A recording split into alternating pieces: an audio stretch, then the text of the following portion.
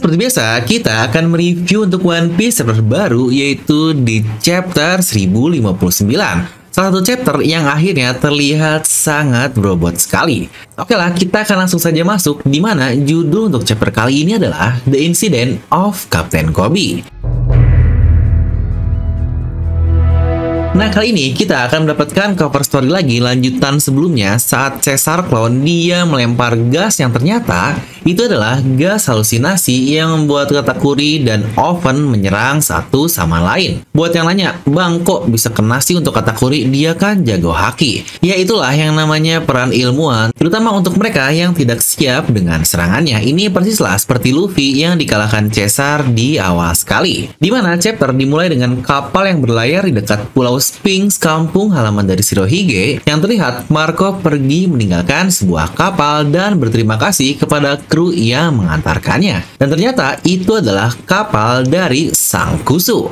Shanks pun bertanya kepada Marco apakah dia tidak ingin bergabung, dan Marco tetap menjawab dengan kekeh untuk berhenti bercanda karena dia capek menjadi support atau babysit dari bajak laut hebat. Anjay, bahasanya udah nge-babysit banget. Shanks pun berkata kepada Marco, jangan berlebihan karena kau tidak berguna. Dan Backman pun memotong dan berkata bahwa Marco ini benar-benar berguna, dan krunya yang lain tertawa melihat perkataan dari kaptennya ini. Semua pun mengucapkan selamat tinggal kepada Marco yang terbang, yang menurut saya ini momen yang keren banget. Bajak laut besar yang berbeda tapi bisa sedekat dan seramah ini. Kira-kira kru Shanks yang lain tahu nggak ya kalau Marco dan Shanks ini benar-benar kenal sejak lama saat mereka masih kanak-kanak. Dan dari kata-kata Marco terkait dia yang capek nge-babysit bajak laut besar, jangan-jangan dia akhirnya mau membuat bajak lautnya sendiri. Wah, ini bakal menarik nih untuk kelanjutannya. Yang sejujurnya ini mengingatkan saya ke teori-teori yang cukup terkenal jika Marco ada di Pulau Sphinx yang nantinya kru dari topi jerami akan sampai ke pulau tersebut. Karena entah nih di highlight berkali-kali terkait Pulau Sphinx ini yang kira-kira apa ya yang Oda rencanakan dari hal tersebut. Dan lanjut, kita pun mendapatkan flashback di Pulau Wano Kuni saat malam festival ketika Ryokugyu habis menyerang. Di tempat dengan panel luar biasa sebelumnya, ternyata Yamato pun menyadari jika yang mengusir Ryokugyu adalah seseorang dengan haki yang sangat-sangat kuat sekali, seperti keempat monster kita yang sadar akan hal tersebut juga. Bukankah dari sini terbukti dia juga seharusnya join ke monster topi jerami jika ikut bergabung? Dan Yamato pun berkata dia tidak bisa bertualang dengan tenang jika orang-orang seperti Ryokugyu akan datang ke Wano Kuni lagi. Luffy pun awalnya tidak terima karena Yamato tidak mengikuti mimpinya, tapi setelah mendengar alasannya, akhirnya dia pun setuju. Zoro pun ikut menjawab agar berhati-hati berkata ke Momo untuk alasannya, karena dia memiliki harga diri yang kuat yang jika tahu alasan Yamato tidak pergi kenapa, pasti akan memaksanya. Sanji pun menangis, tapi dari sini bisa dibilang ya, jika Yamato sudah resmi menjadi nakama, hanya saja dia ditugaskan menjaga Wano Kuni seperti perkataan saya di video sebelumnya yang akhirnya terkonfirmasi di chapter ini. Dan Marco pun tiba-tiba datang di tengah-tengah itu dan berkata kepada Luffy yang lain, dia mendapatkan kapal yang lebih cocok untuk diikuti yang muncul di dekat Wano Kuni dan dia akan meninggalkan Wano Kuni juga. Dimana terdapat sedikit flashback saat Marco meminta Jinbei membawa adik dari S ini setelah kematiannya, dan Luffy pun berterima kasih karena menolongnya selama perang Marineford. Dan Marco pun berkata, saya yakin S akan sangat bahagia melihat seberapa jauh kau berkembang. Luffy pun ketawa dan Marco berkata lagi, mulai sekarang ini adalah eramu. Teruslah maju. Ya menurut saya ini salah satu momen yang gila banget sih. Singkat tapi ngena banget. Mana Jinbei sekarang udah jadi nakama juga. Dimana saya pun buat sedikit recap Impel Down di posan komunitas yang mungkin bisa kalian cek juga. Nah, dan ini dia utamanya di chapter ini berpindah ke Pulau Amazon Lily, di mana terlihat gunung besar pulau tersebut sudah terpotong sebagian. Gloriosa atau Nenek Nyon berkata ini pertama kalinya pria bisa menginvasi pulau ini sampai sejauh itu. Dan kerusakan yang diterima pun sangatlah besar sekali. Hancock pun berkata selama dia ada di pulau ini musuh-musuh akan terus berdatangan. Dan dia berkata lagi, di situasi seperti ini aku ingin menikahi Luffy. Dan Gloriosa berkata kau selalu menginginkan hal itu dan itu bukanlah hal baru. Dimana flashback pun terjadi beberapa minggu yang lalu yang jika dilihat dari timeline ini pun saat Hancock diserang di chapter 956 lalu. Dan itu jelas setelah referee selesai, yang berarti untuk timelinenya 2 minggu sebelum present time Luffy pergi dari Wano Kuni ya.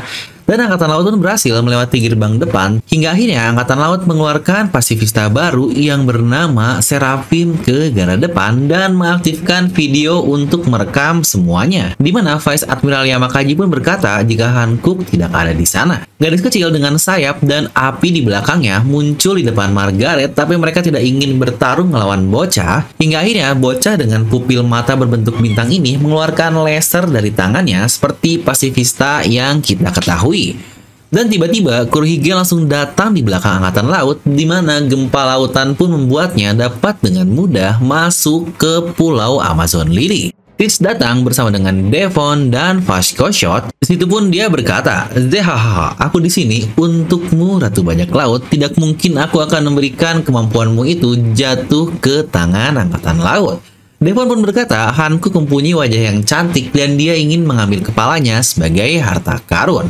Teach juga berkata dia akan melakukan apapun selama bisa mendapatkan kemampuannya itu. Dan Vasco Shot berkata lebih baik menangkap dia hidup-hidup dan membawanya bersama kita. Di mana Angkatan Laut yang lain berkata ke Vice Admiral apakah mereka menyerang Kurohige atau tidak. Tapi mereka menunggu perintah atasan dahulu untuk menyerangnya. Karena ya wajarlah dia seorang Yonko yang sangat berbahaya. Tapi tiba-tiba Teach pun menyerang mereka secara langsung. Dan Kobe pun datang bersama dengan grup Angkatan Laut yang lain dan mencoba memberikan alasan kepada Hancock di bagian dalam kota. Hancock-san, kita tidak ingin menggunakan kekerasan. Jika kau ikut bersama kami, aku janji kita bisa pergi secara langsung. Di mana saudara Hancock, Marigold, dan saudara Sonia berkata bahwa biar mereka lah yang berurusan dengan Angkatan Laut, tapi Hancock pun datang dan berkata, aku tidak akan berada di sisi manapun, aku tidak akan tunduk kepada siapapun. Dan berpindah kepada Teach lagi, anak buahnya meminta tolong karena ada musuh baru yang tiba-tiba muncul. Ini anak-anak, tapi mereka tidak bisa melakukan apapun terhadap bocah tersebut. Dimana kita bisa melihat adanya laser yang sama seperti pasifista, dan Teach pun berkata, hah, rambut putih, kulit coklat, dan sayap hitam. Jangan-jangan dia adalah. Dan bocah tersebut pun datang di depan Teach dan dia pula memiliki api di belakangnya.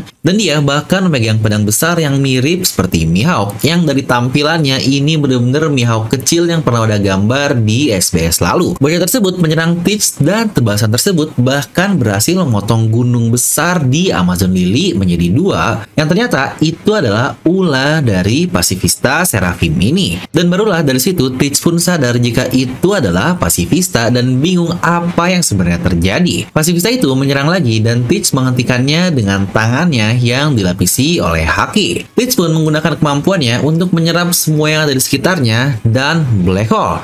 Yang sejujurnya menurut saya ini gila banget sih. Potongan serangan bocah Mihawk ini persis seperti apa yang Mihawk lakukan di Marineford lalu saat dia memotong gunung es raksasa dengan sangat mudah sekali. Yang wah, bahasa lengkap tentang Seraphim akan kita bahas di sesi analisis video ini ya. Dan tiba-tiba kita melihat Hancock menggunakan slave arrow-nya dan mengubah semua musuh menjadi batu termasuk Helmepo dan Yamakaji. Kobe pun memerintah pasifista untuk berhenti karena bisa menghancurkan batu-batu itu dengan lasernya. Hancock pun mau menyerang sisanya dengan parfum femurnya, tapi seseorang menghentikannya, di mana kita mendapatkan double page yang luar biasa. Di sini kita melihat Teach berhasil menangkap Hancock di lehernya, dan dia pun mengangkatnya yang, enak banget nih, Marshall sialan. Jadi inget Marcel nih dengan buah Hancock. Aduh. Lanjut di sini pun Teach menggunakan kemampuan yami-yaminya, sehingga Hancock tidak bisa menggunakan buah iblisnya.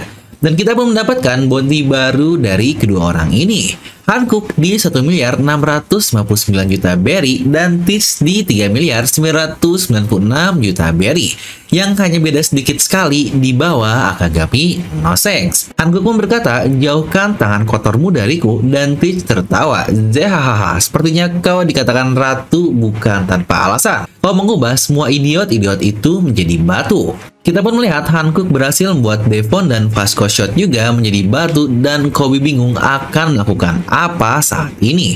Teach berkata kepada Hancock bahwa dia sudah menunggu untuk mengambil kekuatannya sejak lama, dan Hancock berkata lagi jika kekuatannya itu didasarkan oleh kecantikannya.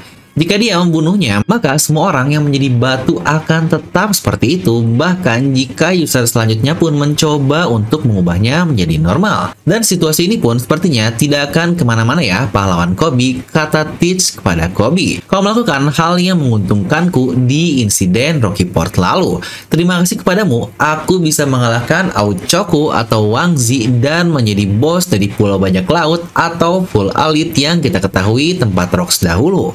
Yang sebenarnya menurut saya ini sangat menarik sekali. Beberapa karakter yang udah tunjukkan di chapter 957 yang menjadi bagian dari kru Rocks dahulu, seperti Shiki, Hancock, Kapten John, dan juga Silver X, menurut saya Oda tidak akan memunculkan nama-nama ini jika mereka tidak akan dimunculkan lagi di cerita.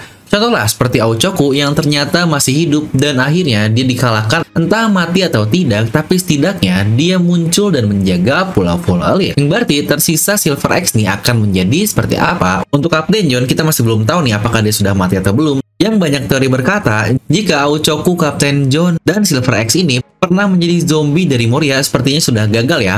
Karena sebelumnya Hancock masih hidup dan zombie Moria ini sudah cukup lama. Jadi teori tersebut sudah dapat digagalkan. Nah, di sini pun Teach bertanya, apa kau pikir jika aku membiarkan dia pergi akan menjadi baik dan mengubah semuanya menjadi normal? Kobe pun berkata, jika dia tidak mengubah semua pasukan menjadi normal, ini akan menjadi masalah yang besar. Dan Hancock berkata, aku akan melakukan itu jika kalian melepaskanku.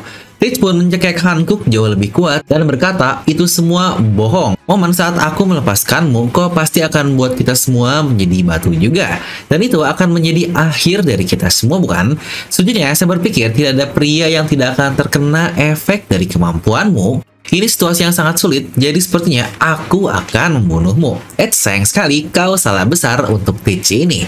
Karena ada satu orang yang tidak bisa terefek dari kemampuan Hancock, yaitu musuh alamimu alias Bakasencho. Dimana tiba-tiba seseorang dengan haki yang sangat kuat pun datang dan dia adalah RAYLEIGH. Sesuai perkiraan, Angkatan Laut datang tapi bahkan pulau pun benar-benar dalam keadaan kacau. Maaf Hancock, aku telat. Itulah kata-kata RAYLEIGH saat dia datang. Dan Teach sangat kaget sekali karena The Dark King RAYLEIGH benar-benar ada di sana dan RAYLEIGH dia mengeluarkan pedangnya. Hei bocah magang Kurohige, ini sebenarnya kekanakan sih jika aku berkata seperti ini, tapi aku tidak menyukaimu.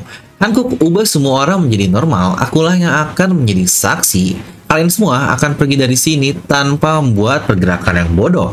Dan kita berpindah ke Amazon Lily pada saat ini 2 minggu setelah kejadian tersebut. Di sini kita lihat ternyata RAYLEIGH tidak datang sendirian, dia pergi bersama Shaki yang seperti yang saya prediksikan di spoiler kemarin. Yang ternyata Shaki adalah ratu dari 2 generasi lalu, mantan Kapten Kuja yang bernama Shakuyaku. Yang wow dari sini sepertinya nenek Nyon yang mantan ratu juga akhirnya ke anaknya Shaki yang jadi mantan ratu juga. Yang berarti ada gap 1 generasi, entah siapa ratunya dan sekarang di bawah Hancock. Dan mungkin jangan-jangan benar juga ya jika Shaki ini mantan dari kru Rocks juga. Di sini dia berkata, perubahan selalu membuat masalah. Terima kasih kepada kapal batu laut Vegapunk, Belt sudah bukan lagi tempat yang aman. Dan RAYLEIGH pun berkata, sejujurnya kita diuntungkan akan hal tadi. Saat ini saya sudah tua dan tidak akan bisa mengalahkan Kurohige di kekuatannya saat ini. RAYLEIGH juga berkata, jika Angkatan Laut percaya, mereka bisa menggantikan Shichibukai dengan senjata baru yang mereka bawa ke pulau ini. Di mana adik-adik dari bawah Hancock pun berbicara tentang Seraphim tersebut. Di pertarungan akhir, kedua bocah pasifista itu, mereka bahkan tidak tergores sedikit pun, dan anehnya satu dari mereka mirip seperti Hancock saat dia masih kecil. Dimana kita pun diperlihatkan wajah dari Seraphim dan benar saja, salah satunya yang wanita persis seperti Hancock saat dia masih kecil dengan pupil berbentuk bintang. Di mana chapter pun berakhir dengan Angkatan Laut yang melapor apa yang terjadi di Amazon Lily. Baik tuan, kita akan mendarat di pelabuhan Egghead. Tentang Kapten Kobe, benar dia diculik. Dan di halaman akhir kita melihat surat kabar tentang foto Kobe, di mana narator pun berkata Kapten Kobe, pahlawan dari insiden Rocky Port, diculik oleh Hancock, Kurohige, dan bajak lautnya. Situasinya saat ini tidak diketahui dan chapter pun berakhir. Dan seperti biasa juga, kita akan analisis sedikit ya terkait chapter ini, dan kita akan mulai dari satu yang sangat luar biasa, yaitu Seraphim aka pasifista baru dari Angkatan Laut. Sejujurnya ini pasti ada hubungan dengan hasil buatan dari SSG atau Special Science Group yang diketuai oleh Vegapunk, yang dikatakan akan menggantikan si Chibukai. Yang sejujurnya menurut saya itu adalah salah satu temuannya, alias SSG ini tidak murni hanyalah Seraphim saja, pasti masih banyak penemuan yang luar biasa lagi. Nah, yang jika kita lihat dari tampilannya cukup jelas lah ya, ini diambil dari ras lunarian, alias sampelnya sudah jelas, yaitu King atau Arbel atau Albert dengan kulit gelap, rambut putih, sayap hitam, dan api di belakangnya, yang kita lihat saat dia diselamatkan oleh Kaido waktu kecil di Punk Hazard. Makanya menurut saya itu alasan kenapa Vegapunk mengambil tema anak-anak untuk Seraphim ini, karena pada saat itu King pun masih anak-anak. Yang ini juga sudah saya bahas di spoiler, tapi dari nama Seraphim dan Albert sangat kental hubungannya dengan Kristiani. Terutama Albert atau Lunarian yang diambil dari The Fallen Angel dengan sayap hitam, di mana Seraphim pun dikatakan sebagai malaikat yang memiliki hierarki tertinggi, yang lagi-lagi Oda selalu menyambungkan hal-hal simpel seperti ini tapi saling memiliki koneksi. Untuk kekuatannya menurut saya setidaknya akan serupa dengan King, di mana dia ini wah super kuat banget loh. Bahkan serangan-serangan gila Zoro saja yang bisa memotong pulau yang sangat besar cukup sulit untuk melukai King pada saat dia melawannya. Dan sini pun dikatakan jika Seraphim tidak tergolek sama sekali, yang notabene padahal dia adalah robot. Yang jika kita lihat dari darah Lunarian saja itu sudah menjadi penemuan yang sangat gila sekali. Ditambah jika dari dua sampel yang kita dapatkan di chapter ini, yang satu berbentuk Hancock kecil, yang satu berbentuk Mihawk kecil. Apakah Vegapunk mendesainnya dari si Chibukai sebelumnya saat mereka masih kecil ya, yang ini nggak sopan banget. Nah, apakah berarti totalnya akan ada 7 dari generasi awal si Chibukai ditambah Lau, Bagi, Weevil, dan Kurohige? Yang menurut saya ini akan sangat menarik jika ternyata totalnya ada 11. Dan jika kita lihat dari Seraphim yang mirip Mihawk saja, itu udah identik dengan kemampuan Mihawk aslinya. Yang jangan-jangan Seraphim sisanya memiliki kemampuan sendirinya juga. Dimana yang Hancock punya buah iblis yang mirip, yang jika sampai buah iblis pun ditiru, wah ini gila-gila sih. Buah iblis luar biasa dengan tubuh ras Lunarian. Wajar bisa menggantikan si Chibukai, bahkan nanti ada Fishman dari Jinbei juga. Menurut kalian gimana nih terkait pasifista baru yang bernama Seraphim ini? Nah, lalu mengenai buah iblis Hancock nih, alias Meronomi. Sampai sekelas Kurohige pun menginginkannya sejak lama, pasti ada yang spesial dari buah iblis ini. Bahkan dia pun bilang jika kemampuannya sangat unik. Tidak mungkin kan hanya karena mengubah jadi batu saja. Dan jika Kurohige yang makan, wah jadi Kuro-chan yang aduh najis banget. Sejujurnya saya tidak aneh sih jika ternyata buah iblis ini adalah bentukan aslinya Mythical ZOAN Heavy Nomi model Medusa. Mengingat temanya saja sudah Medusa banget nih untuk Hancock dan kemampuannya. Dan bahkan dari backgroundnya juga sangat pas sekali, dimana Medusa itu dulunya adalah wanita cantik yang dilecehkan hingga akhirnya diubah menjadi bentukan seperti itu. Dimana Hancock juga dulunya adalah budak kan, yang ini cocok banget. Dan yang terakhir, Kobe yang hilang. Apakah ini clue akhirnya Garp akan bergerak? Coba tuliskan pendapat kalian ya. Nah, dan seperti biasa, kita juga akan masuk ke sesi pendapat saya pribadi. Lagi-lagi, buat yang butuh review, kalian bisa langsung tinggalkan bagian ini ya. Sejujurnya, ini adalah chapter yang menurut saya cukup padat sekali. Bukan padat karena Hancock ya, tante favorit. Tapi panel per panel, page per page-nya memiliki artinya masing-masing. Dimulai dari Marco dengan Shanks, Luffy dengan Yamato, Luffy dengan Marco juga, sampai Hancock, Seraphim, kedatangan Rayleigh Shaki. Bahkan Kobe pun dijadikan highlight dan judul untuk chapter kali ini. Jadi untuk chapter ini akan saya beri nilai 9 dari skala 10. Kita butuh chapter-chapter seperti ini yang melihatkan keadaan dunia setelah lewatnya 2 minggu perang Onigashima di dunia One Piece. Nah, dan info penting juga adalah minggu depan tidak libur ya. Kira-kira berita apa lagi nih yang bakal kita dapatkan di chapter 1060? Apa mungkin pembicaraan Sabo yang terakhir terpotong di chapter 1058 lalu? Nah, jadi itu untuk video kali ini. Kalian bisa langsung tuliskan pendapat kalian di kolom komentar di bawah. Dan seperti biasa, semoga kalian terhibur dengan video ini. Like aja kalian suka, dislike aja kalau suka. Jangan lupa untuk subscribe dan juga share ke teman kalian. Gue Dewa pamit, and I'll see you guys next time.